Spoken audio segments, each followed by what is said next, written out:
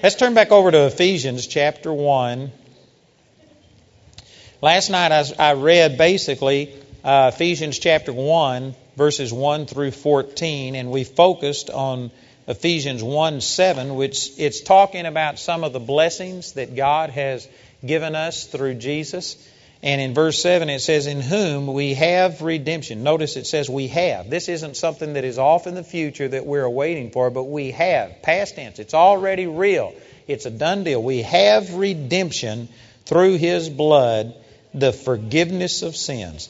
This same thing is said word for word in Colossians chapter 1, verse 14. It just changes one word over there. It says we have redemption through His blood. It says even the forgiveness of sins. It's just emphasizing that this redemption is talking about the forgiveness of sins according to the riches of His grace.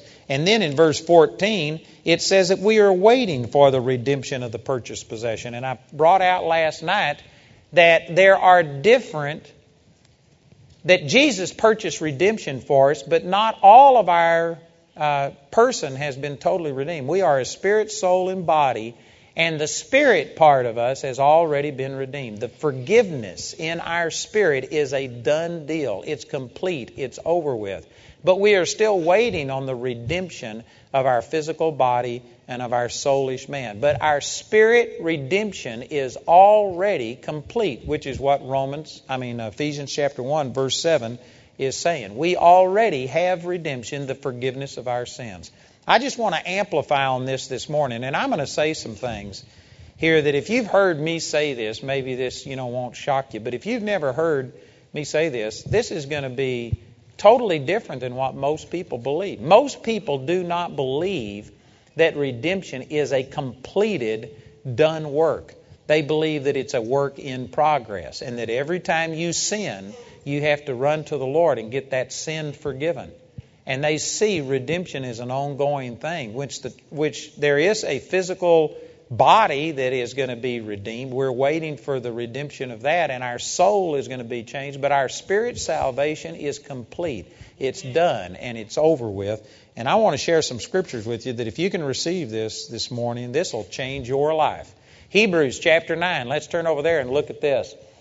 And I wished I had time to put the whole book of Hebrews in proper context. This is Charlie's favorite book, Hebrews. Amen. He loves teaching on Melchizedek. We were over in England and it was funny. But anyway, the book of Hebrews is showing the superiority of Jesus over everything else that ever happened in the Old Covenant. It starts in the very first chapter of Hebrews by saying in verse 3 that Jesus is the express image of the Father, an exact representation. God spoke in different ways in times past, but in these last days He's used Jesus. Jesus is a perfect representation, and He shows in chapter 1 that Jesus is better than any angel. So therefore the prophecies, the words that were given through angels in the Old Testament are superseded by what Jesus brought. And it begins to show all of these things. It talks about the priesthood. It talks about the law being changed, about the reason that the temple and the tabernacle are no longer in use. That's what all of the book of Hebrews is about. And when you come to chapter 9, he begins in the very first few verses of chapter 9 contrasting the Old Testament pieces that were in the temple, such as the tabernacle, the candlestick, the table of showbread, the altar, and all of these things, and showing that they were only pictures of things that are now reality. And we don't need the pictures anymore because we got the real thing. That's the point that he's been making. And he's now contrasting the way Jesus operates as high priest compared to the way that the high priesthood operated in the Old Covenant. And so let's drop down in Hebrews chapter 9. In verse 11 it says, but Christ, being come a high priest of good things to come by a greater and more perfect tabernacle, not made with hands, that is to say, not of this building. He's talking about that Jesus serves in the true tabernacle, the true temple in heaven. I don't know if any of you have picked this up, but when Moses was given the instructions about how to build the tabernacle, the Lord took him up into Mount Sinai and he saw the temple in heaven. It says, make all things according to the pattern which was shown you in the mount. He literally saw, in heaven there is a temple. In heaven, Jesus entered into the temple and put His blood on the altar. And the temple that was built here on the earth was patterned after the temple that's in heaven. And this is what he's talking about, that Jesus now is a true minister of the true tabernacle, the one that's in heaven, not the one that was made with hands here on this earth. And in verse 12 it says, neither by the blood of goats and calves, but by His own blood He entered in once into the holy place, having obtained eternal redemption for us. Again, you have to kind of get into the mindset of the book of Hebrews to get the full impact of this. I'll be trying to amplify this and draw this out, but it's really significant here that what he's doing is contrasting the way the Old Testament priest offered offerings with the way that Jesus does it. And one of the major differences is that it says that Jesus entered in once only, into the holy place and obtained eternal redemption for us. Colossians 1:14, Ephesians 1:7 says redemption is the forgiveness of our sins.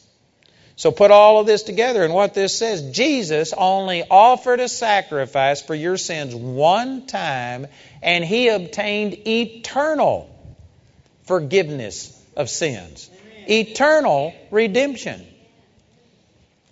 Again, I don't know if you understand this. Some people, it's so far different than what we've heard that they think, oh, surely he can't be meaning what he's saying. So let me say it again. It's eternal redemption. You do not have to run to God every time you fail, every time you sin and say, oh, God, forgive me, get this sin under the blood. This is terminology that's very typical in the Christian realm. That every time you sin, you got to repent and get that sin back under the blood. And there's varying degrees of consequences. If you're more evangelical, you won't believe that you lose your salvation every time you sin, but God won't fellowship with you as long as you got any sin in your life. God won't answer your prayers. You aren't going to be blessed. God can't really move in your life. God can't use a dirty vessel. So they believe that you don't totally lose your relationship with God, but you lose all the benefits of your relationship in this life until you get that sin confessed and under the blood. If you're a Pentecostal, the extreme Pentecostals believe that every time you sin, you actually lose your salvation. They call it backslide. And if you were to die in a backslidden state, if you were to die with an unconfessed sin in your life, you would die and go to hell, even though you'd been born again for 20 years, you'd led 1 million people to the Lord, that you'd been seeking God and loving Him. But if you mess up one time, like if you go do something wrong and you have a car wreck and you die before you get an opportunity to confess it, you die and go to hell. You know what? That is not eternal redemption. That is only forgiven until the next time you sin, and then you got to get that sin under the blood and make sure that it's covered. And what this does, it takes redemption away from what Jesus did, and it's all conditional upon you making sure that you've got everything confessed and everything forgiven. I don't know if you've thought through this. Again, we receive so many things just because it's been said so often. It's like propaganda. After a while, you say something so long, you begin to believe it. But that's not what the Scripture teaches. This Scripture is contrasting the way things were done under the Old Covenant, where the sacrifices were made over and over and over, and you had to make a sacrifice every time you sinned. And it's contrasting, it's saying Jesus only entered into the holy place in heaven one time and obtained eternal redemption for you. Eternal forgiveness of sins. All of your sins, when you get born again, all of your sins, past, present, and even sins you haven't committed yet, are forgiven. And somebody says, how could God forgive a sin before you commit it? Well, you better hope God can forgive a sin before you commit it, because He only died for your sins one time 2,000 years ago. And if He can't forgive a sin before you commit it, you can't get your sins forgiven. Jesus forgave the sins of the entire world. I don't know exactly how He did it, but I'm sure He did it honestly. Amen. The Lord is able to see and perceive everything that we'll ever do, and every sin that you have or will ever commit. Every sin that will be committed, if the Lord was tarrying, if the world lasts another 1,000 years, everything that will ever be done has already been paid for through the death and the atonement of the Lord Jesus. Sin has been dealt with. I used this scripture last night. 1 John chapter 2, verse 2 says that He is the propitiation. That means the atoning sacrifice for our sins, and not for ours only, talking about Christians, but also for the sins of the whole world. The sins of the entire world have been paid for. Every person's sins have been paid for. Basically, the church is saying, repent or else you're going to hell for your sins. And they're making people think it's their individual acts of sin that are sending them to hell. Well, now, prior to Jesus, it is true that your individual acts of sin were things that stood between you and God, and yes, you had to have them atoned for and stuff. But since Jesus came, Jesus paid for all sin, past, present, and future tense sin. Sin is out of the question. Sin is not the issue now. What the issue is have you accepted the payment for your sins? It all comes down to, is Jesus your Lord? If Jesus is your Lord, then God accepts you and you are redeemed and you are in right standing with God regardless of what your actions are like. Most people choke on that like, this can't be. And yet this says that Jesus entered in one time and obtained eternal redemption. If words mean anything, this is different than what we're hearing. Most Christians, their whole life, once you get born again, revolves around sin. Oh, God, forgive me of this. Oh, God, help me to overcome this. Oh, God, help me to do this. And it's all about the problems in sin and our sense of unworthiness. And that's a wrong mindset. Matter of fact, I'll show you in chapter 10. I need to quit taking these side trails and just keep going. But chapter 10, verse 1 and 2 says you should have no more conscience of sin. Amen. No more sin consciousness. There's not one out of 10,000 Christians that goes around without sin consciousness. Most of us are constantly feeling inferior and failures and, oh God, how could you love me? How could you use me? You know, it's subtle. Sometimes people don't recognize, but if I was to testify to you about the miracles that I've seen, many of you have heard me mention that our son was raised from the dead after being dead for 5 hours and came back and was supernaturally raised from the dead. Most of you believe in stuff like that. Most of you believe in the supernatural power of God. I mean, this is Friday morning. This isn't your nod to God crowd. This is hardcore fanatics. You're stark, raving, mad, certifiable fanatics. And if you aren't a fanatic, then a fanatic drug you here. It's one of those two. You're people that believe that God can do anything. And if somebody fell over dead right here, and if I said, how many of you believe God can raise them from the dead? Most of you would be right with me. Amen. Amen. But you know where I'd lose the vast majority of you is when I say, all right, if you believe it, you come up here and you pray for them. And all of a sudden, you were just fine believing that God raises from the dead as long as I'm doing the praying. Matt, you'd want to get up here and you want to see it. But when I say you come up here, all of a sudden, this faith and anticipation turns into fear and into dread. Now think about what changed. It's not that you doubt God can do it. You know what you're doubting? There's nobody in here that doubts that God can do miracles and that God can heal and God can do things. What you're doubting is whether God will do it through you because you believe that you have to be holy or worthy or something so that God will flow through you. The thing that Satan gets you on isn't God has the ability, it's whether you are worthy to receive. Will God do it for you? You don't doubt His ability, you doubt His willingness to do it. Because we are sin conscious. You know why you have more faith in my prayers than you got in your prayers? It's because you know you better than you know me. If you knew me as well as you know you, you wouldn't have any more faith in my prayers than you got in your prayers. But you think that a preacher's got it all together. You think that we're doing everything right and that we must be holy, but you know you aren't holy. You know your thoughts. You know what you've done. But the truth is, you know what? I can't get anything from God based on my actions either. That's the reason we use the name of Jesus and pray in His name and get it through who He is. See, this sense of sin consciousness is what is hindering us. Matter of fact, let's just keep reading here. In verse 13, it says, "For if the blood of bulls and of goats and the ashes of an heifer, sprinkling the unclean, sanctifieth to the purifying of the flesh." That was the Old Testament way of doing it. "How much more shall the blood of Christ, who through the eternal Spirit offered Himself without spot to God, purge your conscience from dead works to serve the living God?" Notice that the blood of Jesus is supposed to purge your conscience from dead works so that you can serve the living God.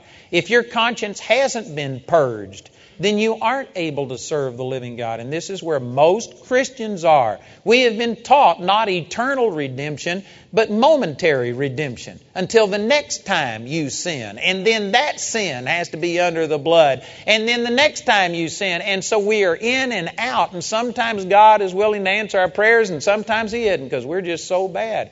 We've been taught momentary redemption instead of eternal redemption, and our conscience isn't purged, and therefore we aren't effective serving the living God. And that's a powerful statement. But that really is at the root of what's going on. It's not that you doubt God can do it. You doubt will He do it because you know you don't deserve it. You've got to get your conscience purged, and that's only through understanding eternal redemption.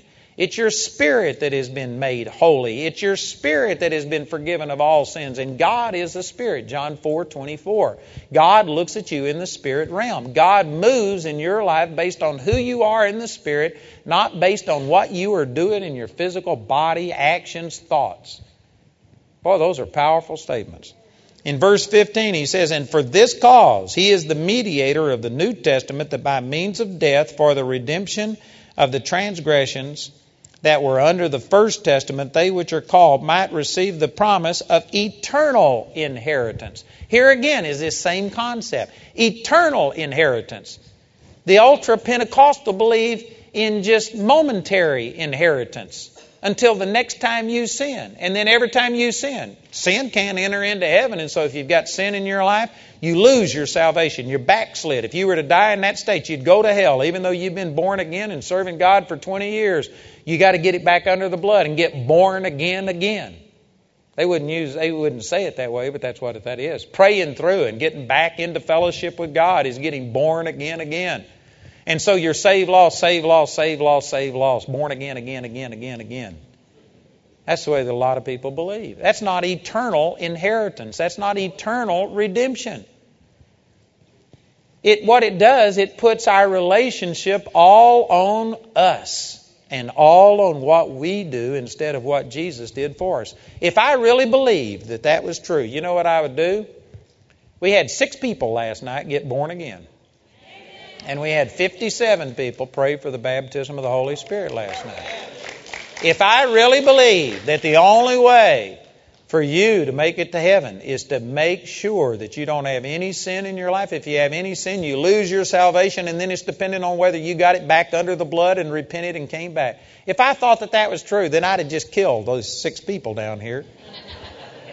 I might go to hell for killing them, but that's the only way they'd ever get to heaven. Amen. Just kill you, because I can guarantee you, if it's all dependent upon you having everything confessed, you can't live that way. And some people say, "Oh, yeah, you can. You know, I believe that you shouldn't go commit adultery and all this." I believe that too. But, you know, sin, the Bible says, to him that knows to do good and does it not, to him it is sin. Sin isn't just the terrible bad thing. Sin is when you fail in any area. Did you know if you are knowing that you should be giving and you aren't giving properly, if you're giving grudgingly and of necessity, but you aren't doing it with a cheerful heart, did you know you're in sin? What would happen if you were to die and you weren't the proper giver? What if you haven't given with all the right attitude? Does that mean you go to hell? Did you know that you're supposed to obey the laws of the land? Romans chapter 13 tells you to obey the laws of the land. If the speed limit's 55 and if you're going 56 and have a car accident and die, do you go to hell because you broke the law of the land? See, if you really start looking at things from a scriptural perspective, it says in James 2:10, if I keep the whole law and yet offend in one point, I become guilty of all. People who believe that you're saved, lost, that you're only momentarily redeemed until the next time you sin, and you've got to make sure that you get every sin confessed. The only way they can even begin to start putting that into practice is to start categorizing sin and saying, well, there's big sins and then there's little sins. There's acceptable sins and there's unacceptable sins. We all sin, and I'm not going to be perfect. I may not always love people the way I should. I may not think of other people. I might be selfish. I might have done that, but those are acceptable sins. Nope, the Bible says if you keep the whole law and yet offend in one point, you are guilty of everything. I've never gone out and committed adultery. I've never committed homosexuality. I've never stolen. I've never done things like this. But you know what? I'm guilty of all of those things because I've been selfish, because I have not put God first, because I haven't sought God with my whole heart. If you break one, you're guilty of everything. If you believe that you have to keep everything maintained and confessed and under the blood, and only if you've got everything perfect will God accept you, you will never make it to heaven. You will never have any confidence. And that's where most of Christianity lives, because they haven't understood eternal redemption, eternal inheritance. And just for time's sake, I'm going to skip on down to verse 23. It says, it was therefore necessary that the patterns of things in the heavens should be purified with these, but the heavenly things themselves with better sacrifices than these. He's talking about the Old Testament sacrifices had to have blood of animals and things like that, and they had golden implements. But in heaven, we got the real deal. No longer just pictures and symbols, but we've got the real thing in heaven. Verse 24, it says, for Christ is not entered into the holy places made with hands, which are the figures of the true, but into heaven itself, now to appear in the presence of God for us. Nor yet that he should offer himself often, as the high priest entereth into the holy place every year with blood of others. For then must he often have suffered since the foundation of the world. But now once, in the end of the world, hath he appeared to put away sin by the sacrifice of himself.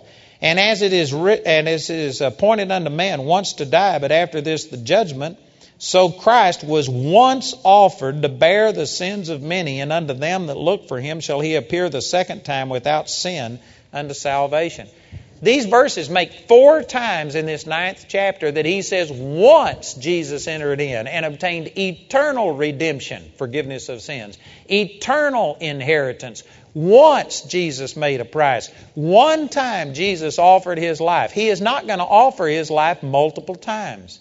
Every time a person gets born again, Jesus doesn't have to re-offer his sacrifice. He paid for the sins of the entire world. They're wiped out. Sin is not the issue. It's an issue of, have you put faith in Jesus? If you have made Jesus your Savior, then he redeemed you from all sin, past, present, and even future tense sin. And God is not in heaven imputing your sins unto you. It says that in 2 Corinthians chapter 5, verse 19, that God was in Christ not imputing man's trespass, reconciling the world unto himself, not imputing man's trespasses unto them. And he committed unto us this same message of reconciliation, not imputing people's trespasses unto them. The church isn't preaching the same message. Now, there are some churches that are, but I'm saying as a whole, the church is preaching that it's your sins. Every time you sin, that's the reason God hasn't healed you. That's the reason God won't bless you. You got sin in your life. You got this. That's not the issue. Jesus paid for your sins. You are eternally redeemed from sin. Even lost people have had their sins forgiven. They aren't going to go to hell for their individual acts of sin. They will go to hell if they continue to reject their Savior, the one who paid for their sins. It's all about acceptance or rejection of Jesus. And yet we've made the issue all about these things that we do. I know somebody's listening to me saying, boy, you're encouraging sin, saying it doesn't matter. I'm not. I hadn't even got time to put that in its proper perspective. But you know, I'm glad God called me to preach grace. Because I've lived holier than most of you have ever thought about living. I have never said a word of profanity in all my 58 years. I've never taken a drink of liquor. I've never smoked a cigarette. I've never even tasted coffee. Some of you think, coffee?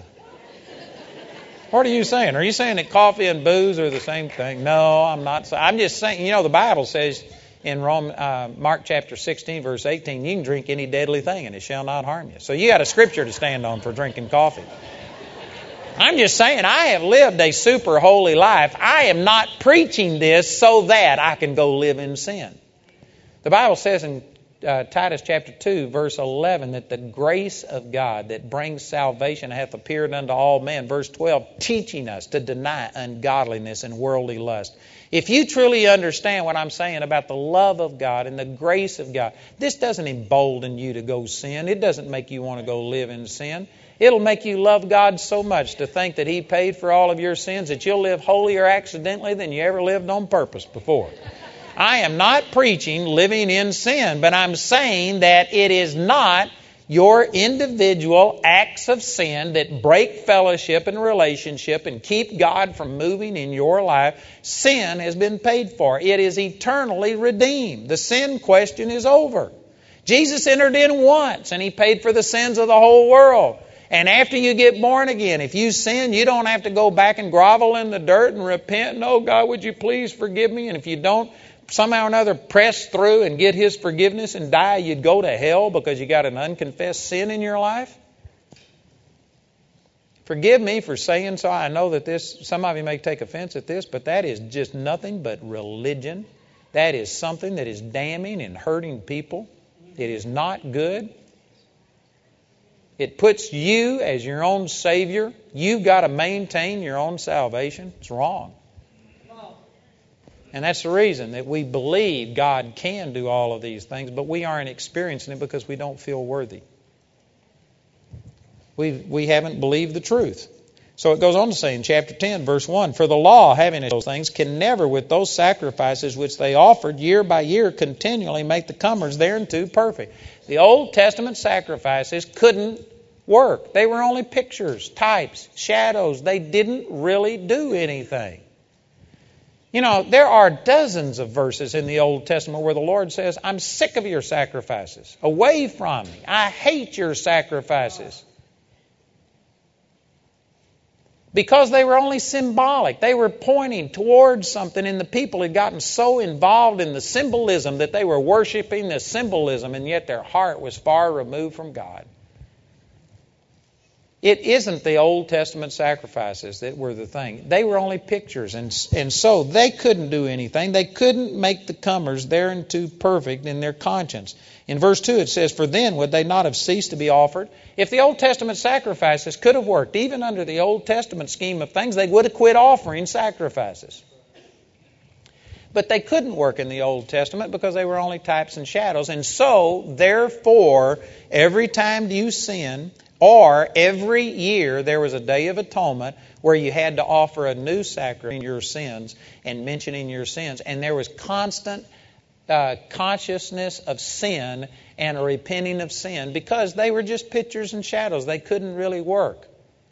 But in contrast, the New Testament sacrifice is real, and it did work, and we don't have to re-offer Jesus' blood over and over and over and over and over every time you sin. You were eternally redeemed, eternally forgiven of sins, eternal inheritance. One sacrifice, once He offered it. Radical truth. Verse 2, for then would they not have ceased to be offered, because that the worshipers, once purged, should have had no more conscience of sin. We have now got a sacrifice that isn't just symbolic, it's the real deal. The blood of Jesus has brought us eternal redemption, eternal inheritance, and therefore we should have no more conscience of sin. You should not be sin conscious.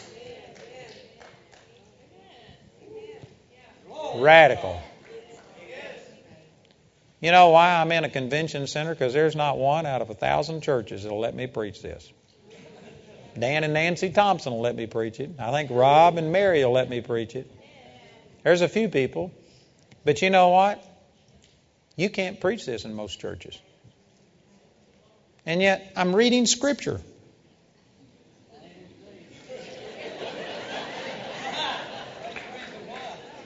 You know, most people don't let the Bible get in the way of what they believe. Most people believe things, and I'm going to believe this. I don't care what the Bible says. This is the way we've done it forever. Every time you sin, you got to repent. You got to get it back under the blood, and you're backslidden. You got to pray through. Who cares what the Bible says?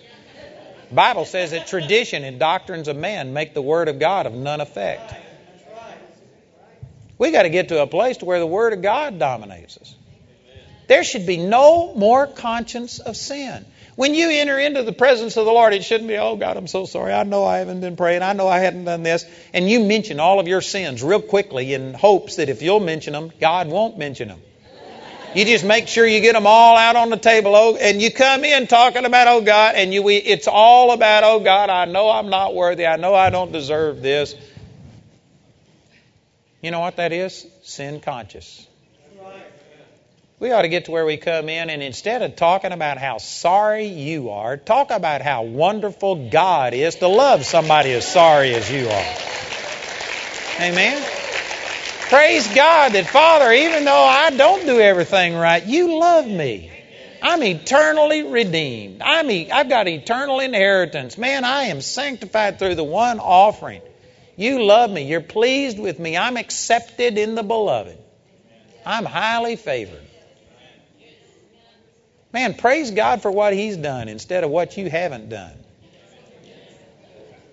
And so in verse 3 it says, but in those sacrifices, Old Testament sacrifices, there is a remembrance again every year of sins, every year. Did you know in most churches, most Christians today, there is a remembrance made of sins? Not every year, every minute, every day. Constantly sin conscious.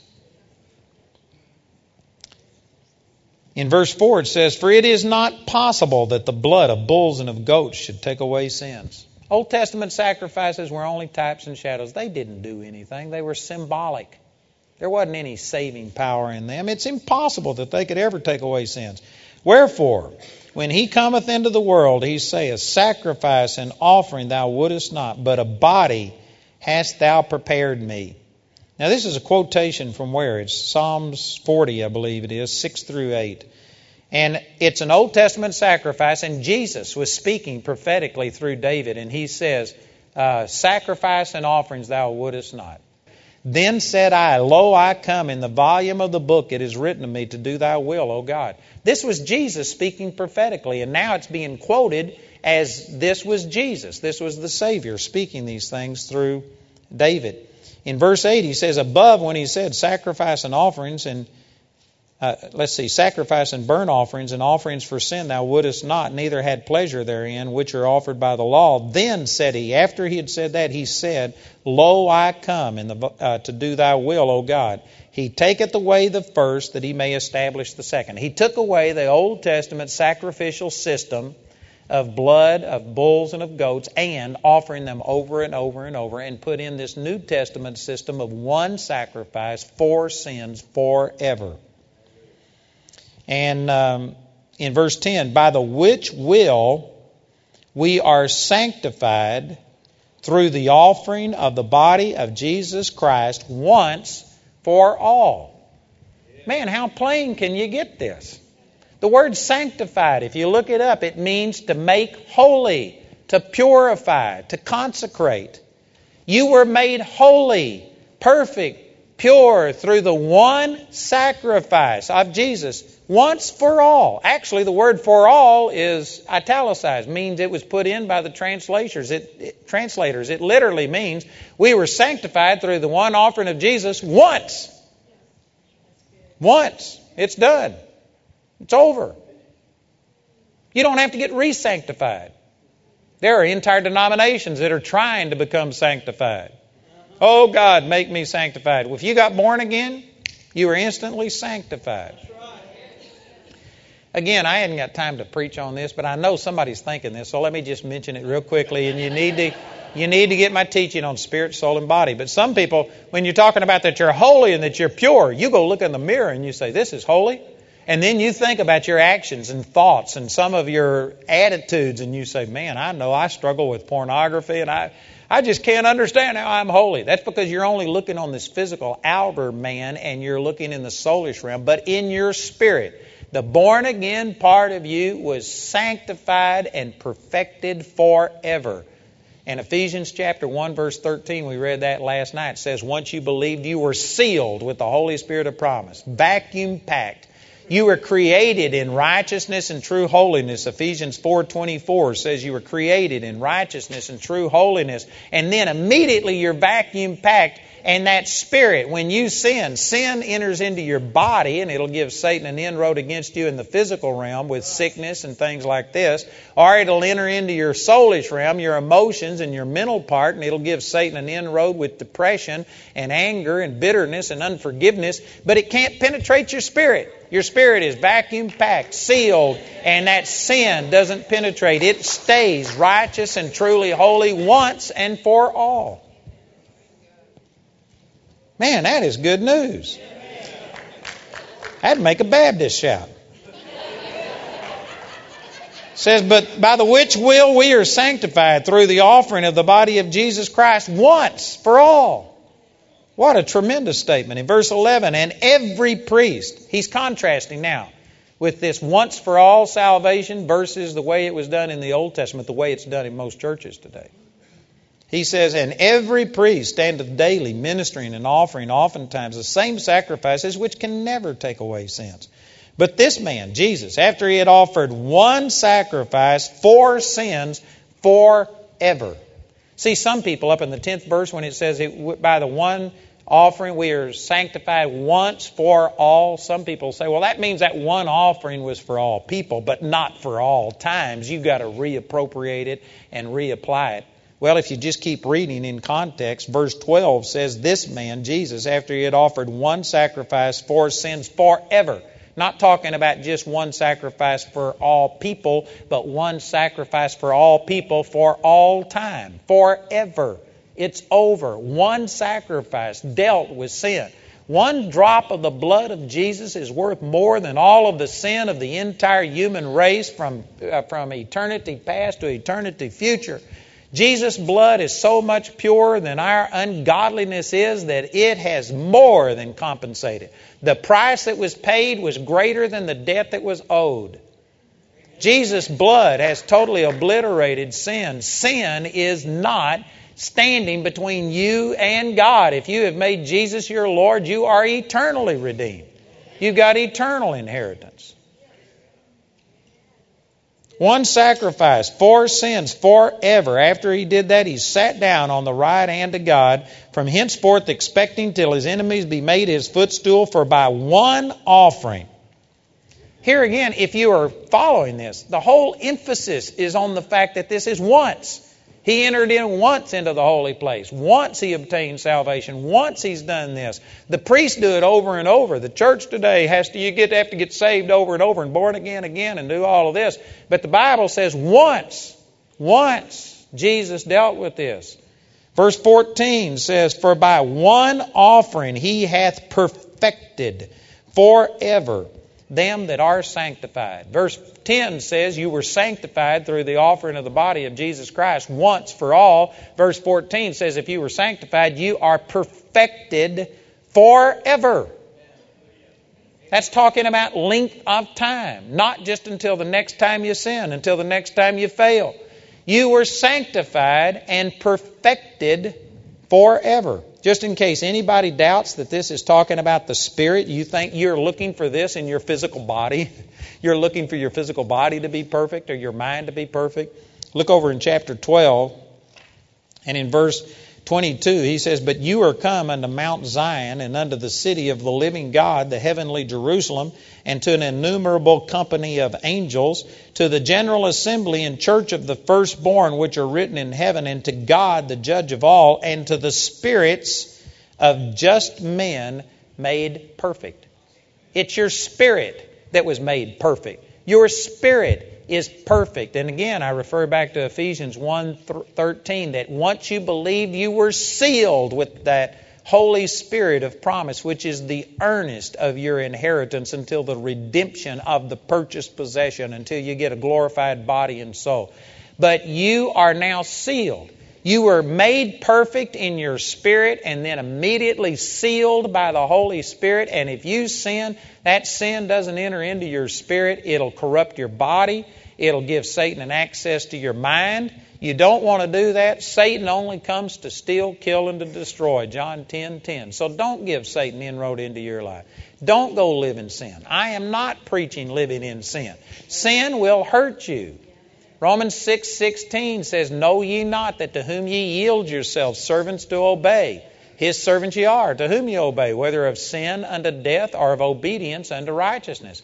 If you yield to sin, you are yielding to the author, the instigator of that sin, which is Satan. And Satan only comes to steal, kill, and destroy.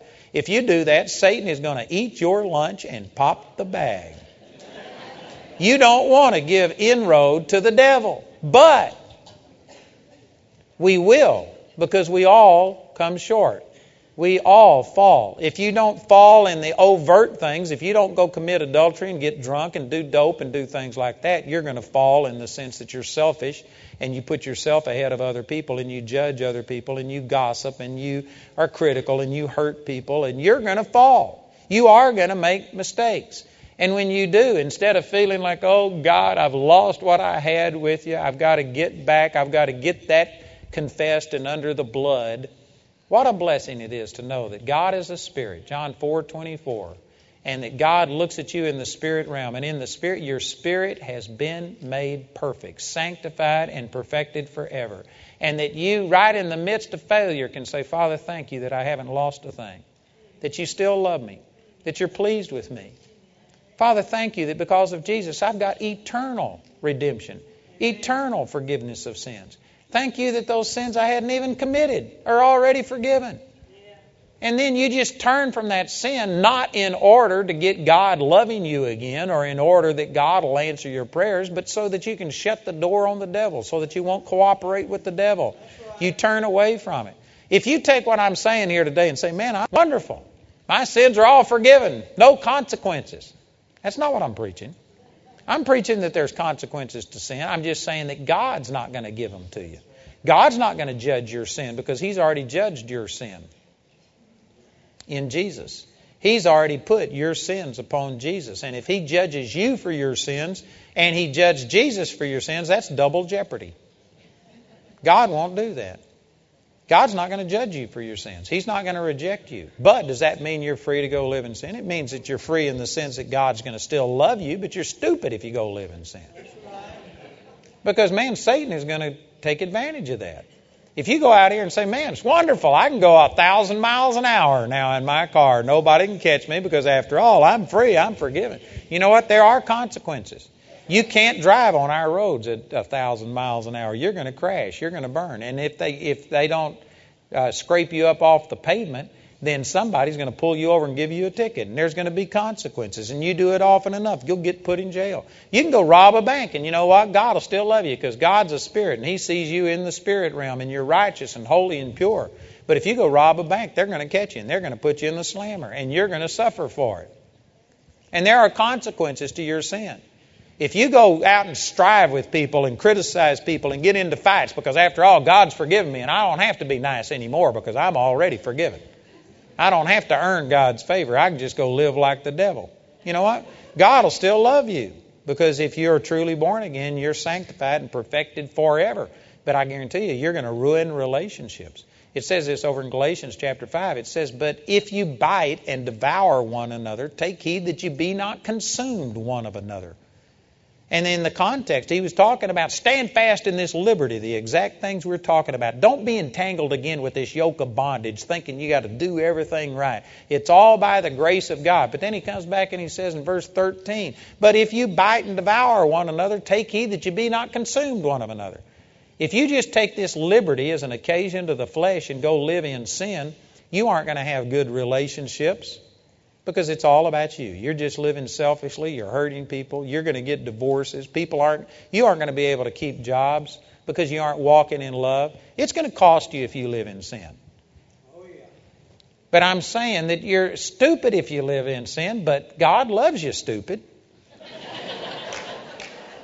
I'm saying God doesn't reject you because you live in sin. He's forgiven you of all sin, past, present, and future. You got eternal redemption, but you're just absolutely stupid to go live in sin. Quit living in sin. There's a lot of reasons to argue against living in sin. But the church has basically done it from the perspective of God is not going to bless you. God won't answer your prayers. You can't be in fellowship with God. Or the extreme of it is you lose your salvation every time you sin, and unless you get it confessed. And if you died with an unconfessed sin, you'd go to hell. So the motivation that the church has given to the Christians to not live in sin, to live holy, is so that God can love you. They tie God's acceptance of you to your holiness. And that's wrong. It's all about your acceptance or rejection of Jesus. If you have accepted Jesus, then you have been eternally redeemed. That is nearly too good to be true news. But you know what that is? That's the gospel. And brothers and sisters, this is the reason the Bible says in Romans chapter 1, verse 16, that the gospel is the power of God unto salvation. If we were preaching this good news, if we were telling people that regardless of how sorry you are, God loves you. And He loves you so much He doesn't want to leave you in your sin. He's forgiven you, and in the Spirit you're clean, but now He'll help you get over this so that Satan won't take advantage of you. If we were to preach holiness from that perspective, but tell people how much God loves them and the tremendous price that Jesus paid, did you know what that would be?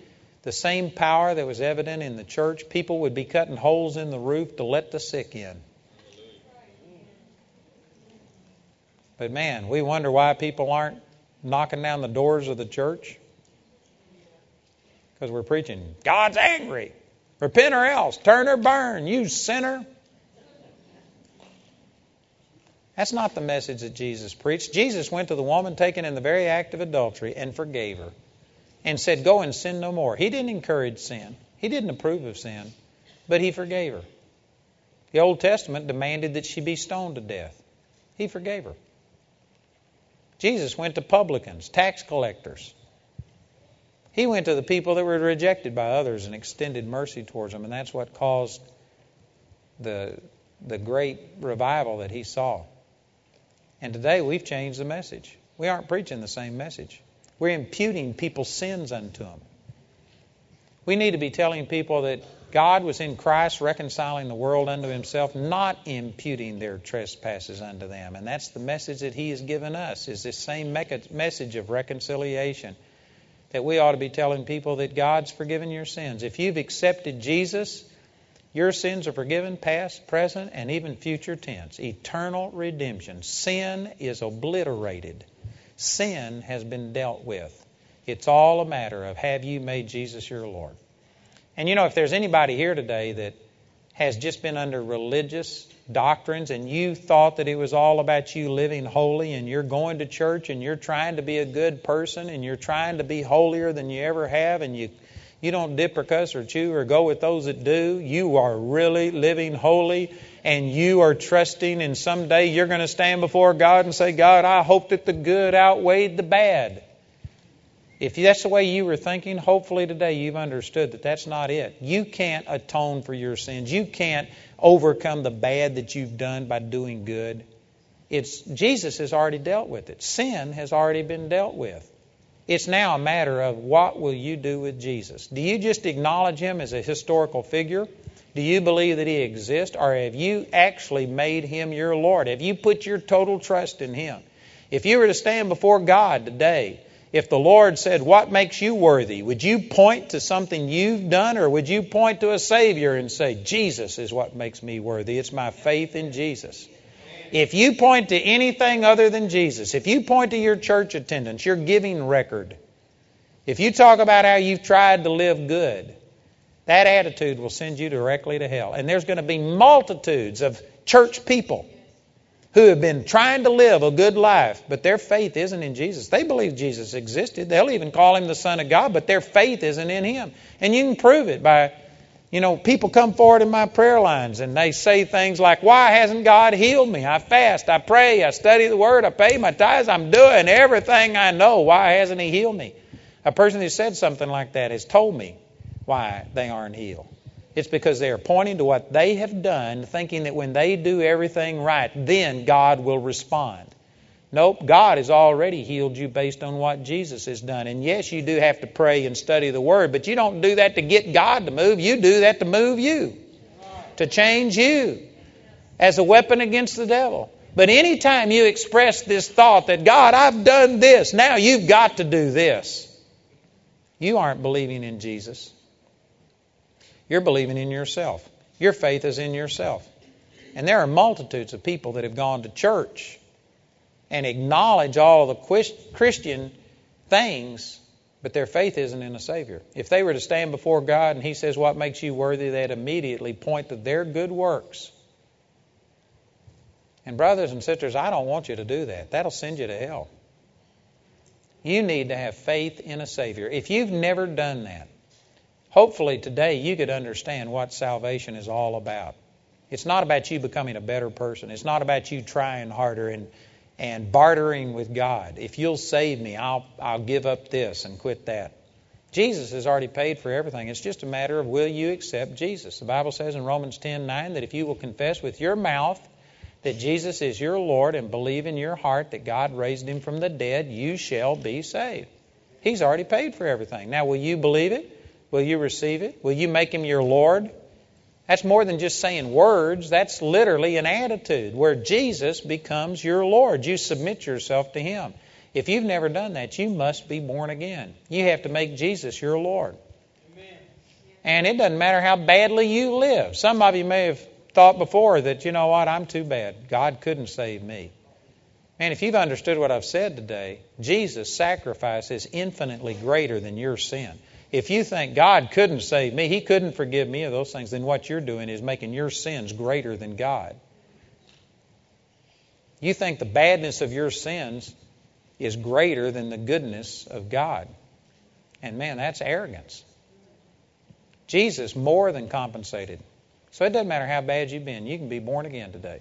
And if you've already been born again, but if you don't have the baptism of the Holy Spirit and speak in tongues, you need that.